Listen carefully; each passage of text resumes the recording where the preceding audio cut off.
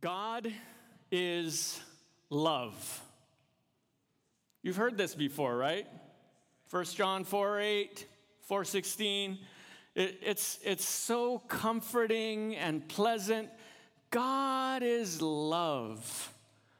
It just makes you feel like a warm bubble bath in a meadow full of flowers with butterflies and rainbows overhead. And if that's your version of the truth of God's love, I don't think it's a complete picture. Because the truth of God's infinite love can be inconvenient, unpleasant, and sometimes a little offensive when we really play it out from beginning to end. The idea that the essential being of God is this infinite, indiscriminate love is something that should rattle you and radically destabilize a comfortable Southern California lifestyle. If God is love, then buckle your seatbelts, Dorothy, because Kansas is going bye-bye. Now, I know you guys don't believe me. You think I'm exaggerating because I'm a preacher. This is the truth that we find, and we're going to enlist the help of Jonah to discover this truth because Jonah was the salty prophet. Now, when I say Jonah was a salty prophet, I don't just mean that he was dipped in briny seawater and marinated for 3 days in the belly of a fish at room temperature with a little garnish of seaweed strips. When I say Jonah was salty, I mean he was offended, angry, resentful, irritated. And he was salty because he saw some pretty unsavory truths about the infinite love of God. And we're going to look at those unsavory truths of God's love this morning. The first unsavory truth about God's love is this: God really loves undeserving sinners. God deeply cares about people who are really, really messed up. God likes people that you don't even care about and you can't stand. God loves undeserving sinners. Jonah was salty because God's compassion and care towards the most messed up people he could imagine was on display, and we read about it in this Jonah chapter 4. So if you have a Bible, open it to Jonah chapter 4. We're going to start with verses 1 through 4. And we're going to read about the aftermath of this amazing revival that just happened in chapter 3. We're going to see Jonah's response. We'll start in chapter 4, verse 1. But it displeased Jonah exceedingly, and he was angry. And he prayed to the Lord and said, "O Lord, is this not what I said when I was yet in my country? That is why I made haste to flee to Tarshish, for I knew that you are a gracious God and merciful, slow to anger, and abounding in steadfast love, and relenting from disaster. Therefore, now, O Lord, please take my life from me, for it is better for me to die than to live." And the Lord said, "Do you do well to be angry?" So Jonah is all salty because God really loves the undeserving sinners called the Ninevites. Now, you got to understand something from the get-go. Jonah, the book of Jonah, is supposed to be sort of a funny, ironic, a little bit sarcastic type of a book. It's written, Jonah is kind of the Bible's version of Seinfeld. You know, he's telling true stories, but he's slanting it so that you really see how ridiculous it can be. And And so it's almost this cartoonish exaggeration that we see of just, I think that Jonah was written by Jonah himself in his later years as he reflected back on this episode and thought, man, I was ridiculous back in those days. And you know what? A lot of us are ridiculous. And reading this book kind of shows us how ridiculous we can be. So he paints this ridiculous picture. You can kind of imagine like an evangelist like Greg Laurie doing this harvest crusade in a big stadium. And he gives this message of God's truth, and everyone comes forward. It's just like the stands are emptying, and I mean, even the livestock are flooding down to the stage in tears. You know, you gotta love those contrite cows that are coming to the field and crying their eyes out and repenting. Old Bessie gets religion. And so, cats and dogs are coming down from the stands, and parakeets, and they're all repenting and turning to God. And this picture is made even more ridiculous because when it gets to chapter 4, we look and we see this great evangelist, and he's over there sulking in the corner. I think of my 7-year-old. He's a skillful sulker. You know, he's got this down to a science. He kind of sits there and makes the most miserable face you can imagine. Just make sure you know how angry he is. It looks like a literal U upside down, his little bottom lip. And he's just sulking and just as angry as can be, just sitting in the corner. And that's your great evangelist after this great evangelistic event. And you know, Disney used to have this thing where they would after the Super Bowl or the World Series, they would go up to the MVP and they'll be like, Magic Johnson, you just won the NBA Finals. What are you going to do now? And then right on cue, Magic's like, I'm going to Disney World. And it was like this, you know, advertisement for Disney that was kind of under the covers there. But in this case, you have, you know, Jonah standing there, and the announcer asks him, you know, Jonah, you just had the most successful revival in the history of the world. What are you going to do? And Jonah's like, I hate everything and want to die. Okay, let's have a word from our sponsors. Not the response that we expected. Jonah's totally ticked. And God asks him, why so salty?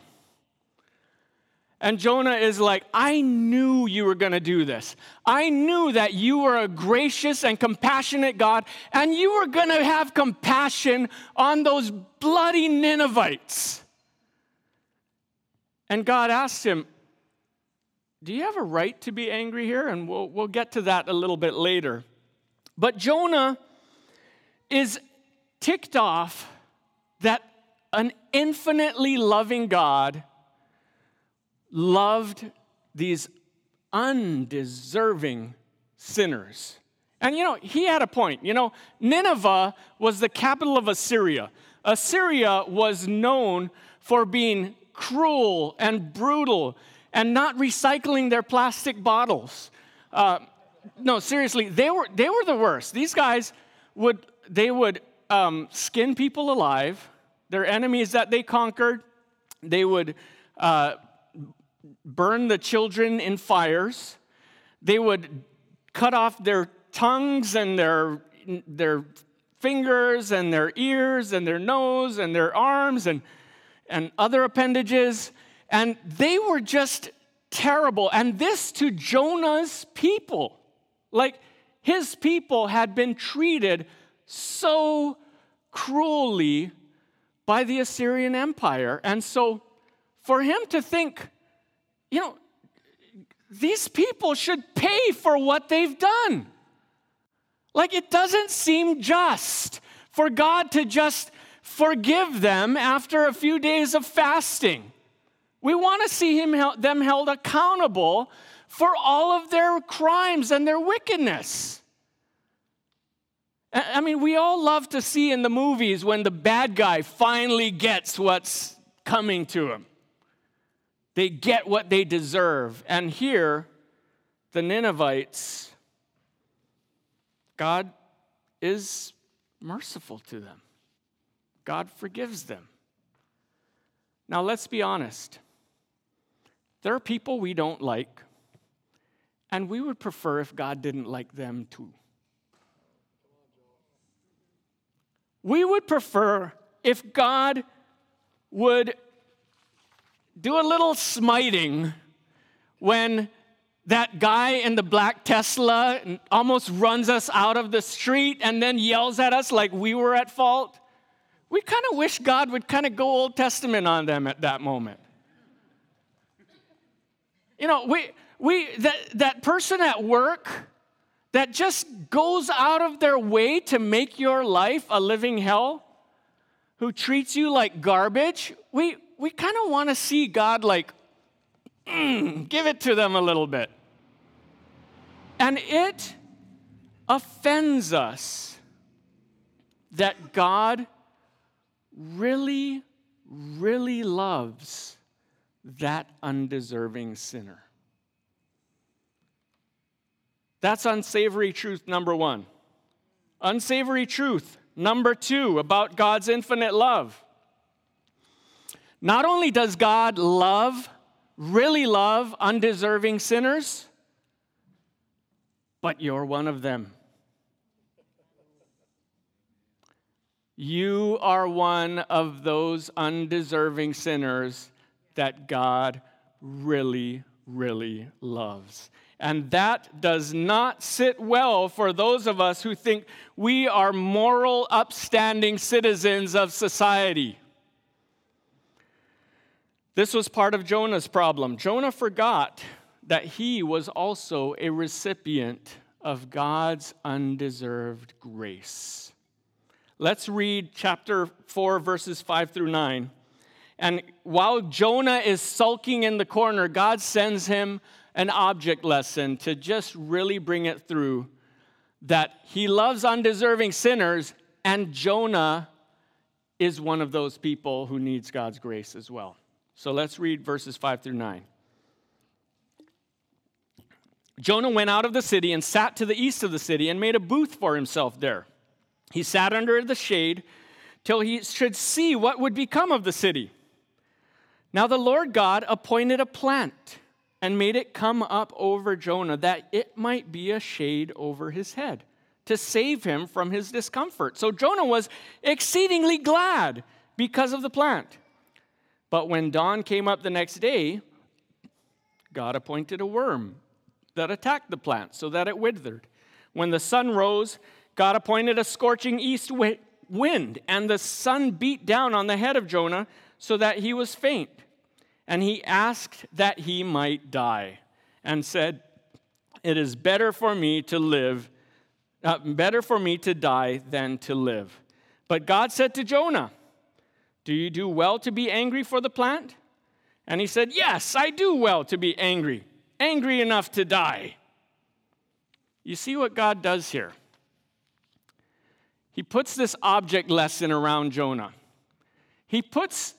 Jonah's sitting out there in the hot sun, and God graciously puts this wonderful shade that grows over him. Jonah didn't deserve it.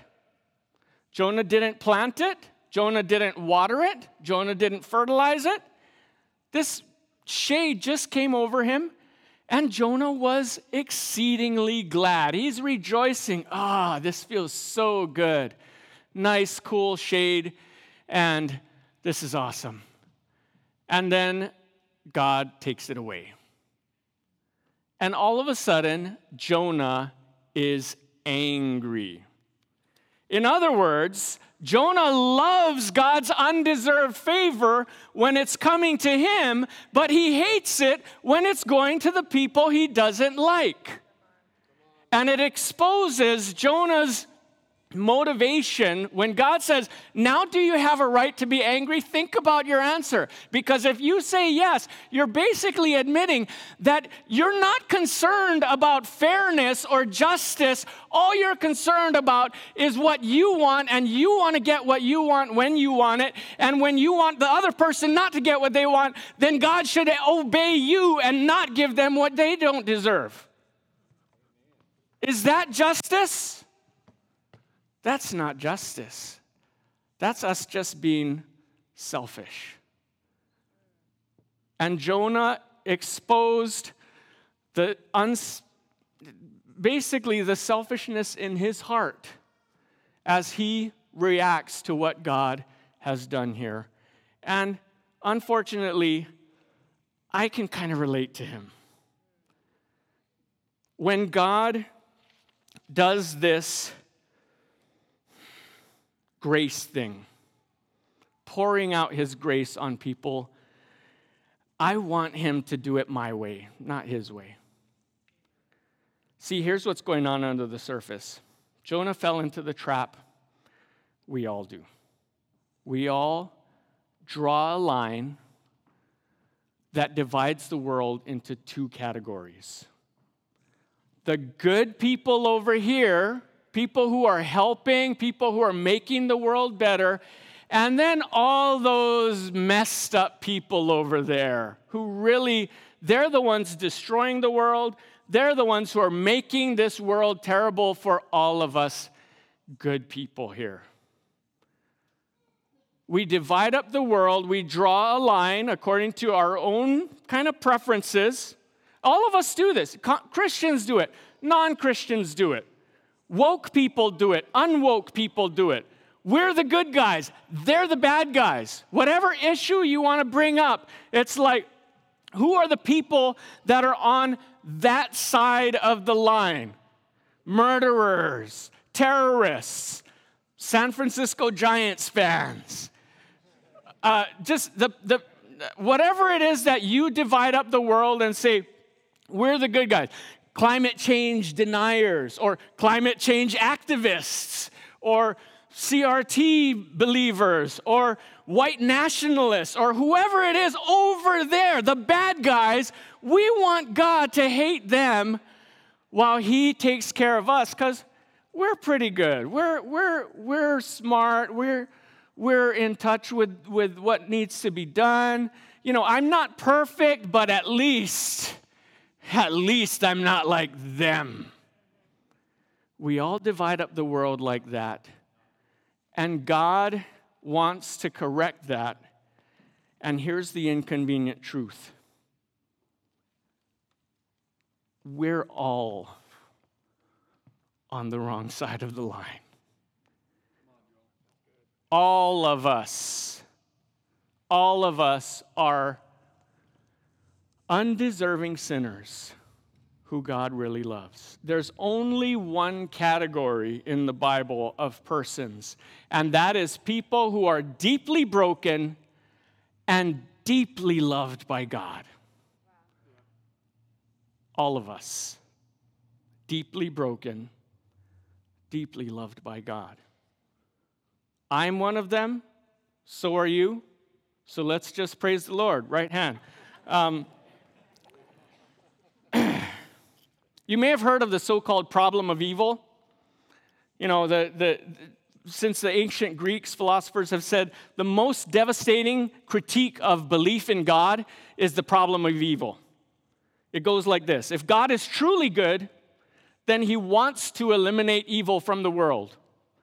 If God is perfectly powerful, then he can eliminate evil from the world. But evil is still here. So either God is not there, or God is not perfectly good, or God is not perfectly powerful. We lose any way we do that. Now, the problem with that argument is it assumes that we're on the good side of the line. We're not the problem. We're not the evil. It's those guys. And if God would just round up the evil people and get rid of them, then we would all be able to enjoy a nice, pleasant world. The problem is the truth in the Bible, which is, I like the way Alexander Solzhenitsyn puts it in his novel. He says, the line between good and evil runs through every human heart. The line between good and evil runs through every human heart. We've all got places in our lives where we're part of the problem. And we've got places in our lives where we're part of the solution.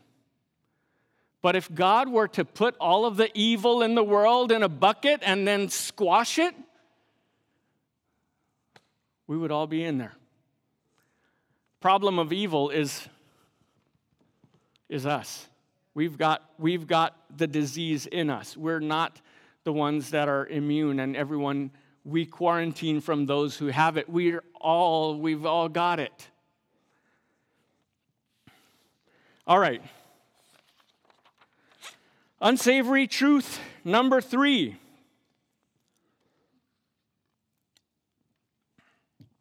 We've already seen that God really loves undeserving sinners and that we're one of them. And now number 3, if God really loves undeserving sinners, you should do the same. You should love really messed up people. If you're a follower of Jesus, you're following him and learning to do what he did, and he loves people who are really messed up, and he wants to express that love in every way possible, including through your hands and feet.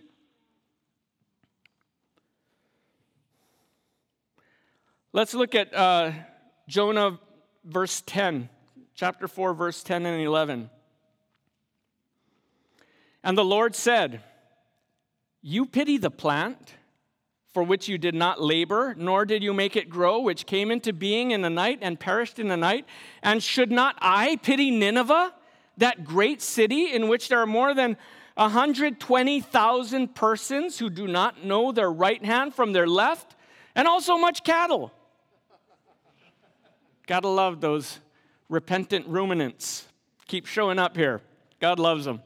No, God is saying to Jonah, he's saying, you're all concerned about this dinky little plant that's protecting your precious little head from the sun?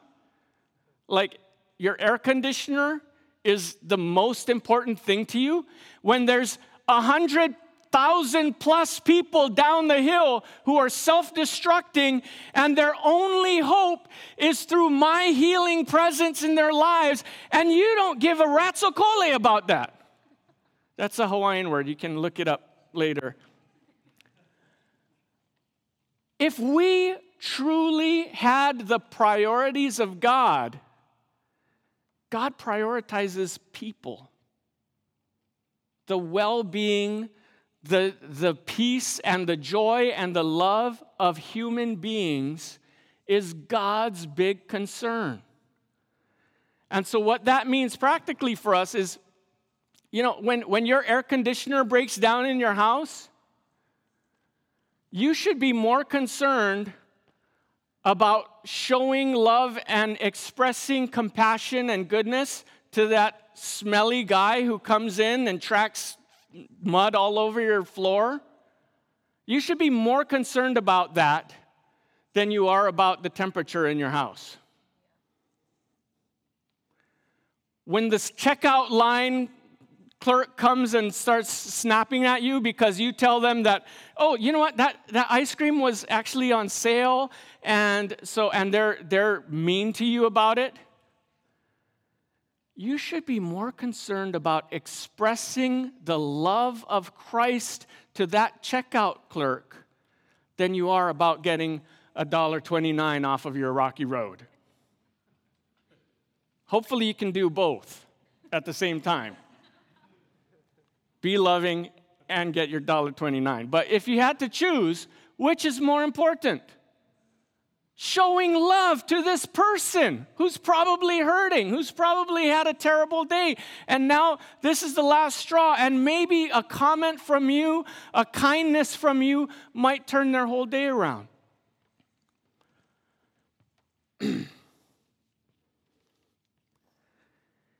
If God really loves undeserving sinners, we should do the same thing. And I got some news for you.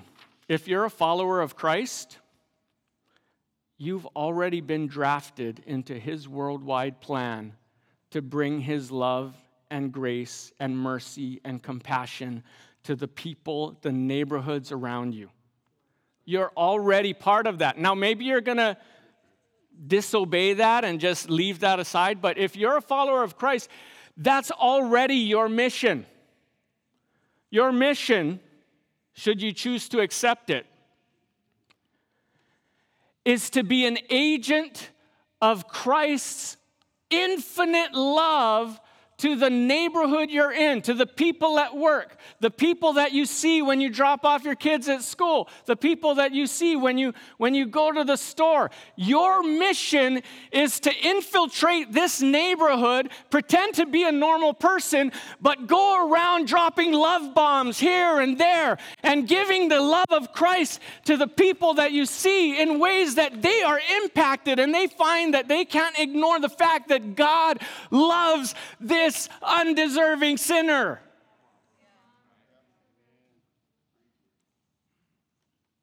That's your job. Are you doing your job? I'll be honest, I'm not doing a great job of my job. I have a hard time. I get distracted. I get intimidated. I have a hard time doing that. But that's part of my job. And that's part of your job too. Now, let's get real practical.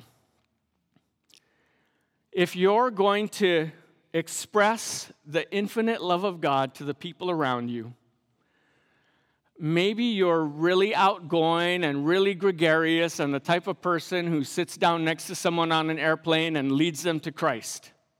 If you're that guy, praise God for you. You're awesome. I'm not that guy. I'm shy. I'm kind of awkward around new people. So this is my strategy for outreach that I'm going to share with you. How can you show God's love and kindness to undeserving people? Number one, share a meal with them. You know, a lot of people might not accept your invitation to come to church, but who can pass up a free meal, you know? Invite over to dinner that person at work that seems like they're always, stressed out, they're depressed, they're anxious. Invite them over to dinner sometime. Just say, hey, I'd like to spend some time. Let me get to know your story. The person in your class who you always seem to butt heads with because they have a different political outlook than you. Ask them over to dinner. Tell them, I know we've got our differences. Let's go have a coffee. Share a meal with them. Another thing that anybody can do, normal people who aren't the outgoing ultra evangelist type. Just listen to them. I know I've talked about this before. It might sound like a broken record to some of you guys, if you even know what a broken record is anymore.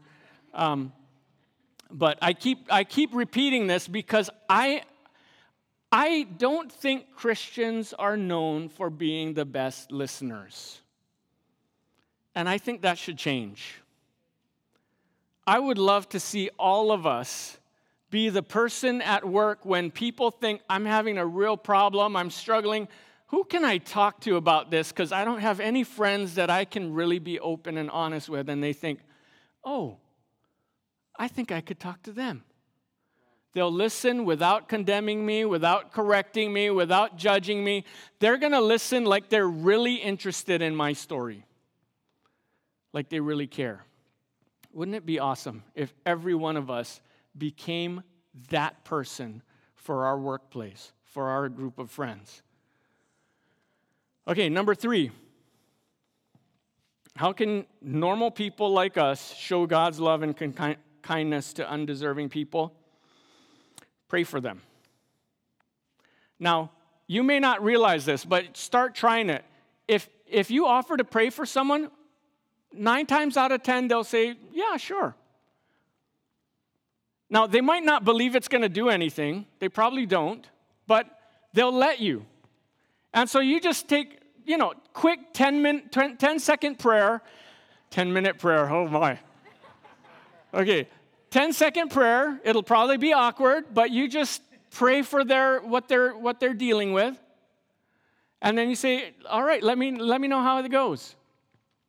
And see, here's what happened through your offering that 10-second prayer to them. If it happens, if what you prayed for happens, they're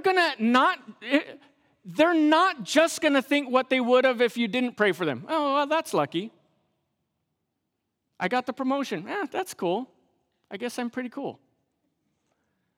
Because you said that 10-second prayer for them, now they're going to have this thought in the back of their mind, I wonder if God did that. I wonder if that prayer worked. And that questioning process might lead to some other discomforting questions, like, I wonder if God actually sees what's going on in my life. I wonder if God actually cares about me. And I wonder if that weird guy that prayed for me actually knows something about this stuff.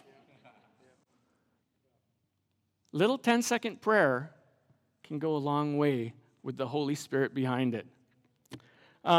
Number 4, serve their needs. When you start listening to people, when you invite them out for coffee, you get to know them a little bit, needs come up, problems come up, conflicts come up. And some of them you can pray for, and some of them you could actually do something about. Some of them maybe you can't do something about, but maybe someone in your life group could do something about. Someone in your community could jump in there and say, yeah, I might be able to do that. When you hear that someone's, they're so depressed because their house is just a mess, and it's been a mess for 8 months, and they can't do anything about it, and you say, maybe me and a couple of friends could come over and help. You want to talk about the love of God being expressed to broken people? That's how to do it. So this is what we talk about when we say God is love. God is love means your life is not going to look the same. God is love means that when you confront someone that's different than you, that's maybe more messed up than you, you're going to have a very different attitude towards them. God is love means that when you look at your own self in comparison to others and you try to make yourself feel better, it's going to have a whole different way of dealing with all of your internal justifications. Here's how Jonah could have had a great day rather than a miserable day. If instead of separating himself, going up on the hill and saying, those guys over there, I hope God still just smites them. Instead of pushing himself outside and complaining, what if he embraced the infinite love of God and said, you know what? I don't like those guys, but I'm going to go join them tonight for a meal. I'm going to go hear their stories, listen to them. I'm going to go enjoy their presence, even though, they're messed up. They've got problems. They are destroying their lives, and I'm right there with them because I'm messed up too. So I'm going to just join in the banquet of undeserving sinners. And we're going to have a fun time tonight praising God, enjoying His presence, and enjoying the presence of the people around. He would never even have needed his little plant air conditioner unit if he had just come into loving solidarity with the sinners around him enjoyed their presence, listened to them, prayed for them, been part of their worlds. If he had done that, he could have enjoyed a savory meal of togetherness and community with the very people that he didn't like. We can do the same. We're all invited to the banquet of undeserved sinners. Are you going to take up that invitation? And are you going to pass on that invitation to the people around you who need it? Let's pray. Can I have the worship team come forward? We'll have prayer team on the side.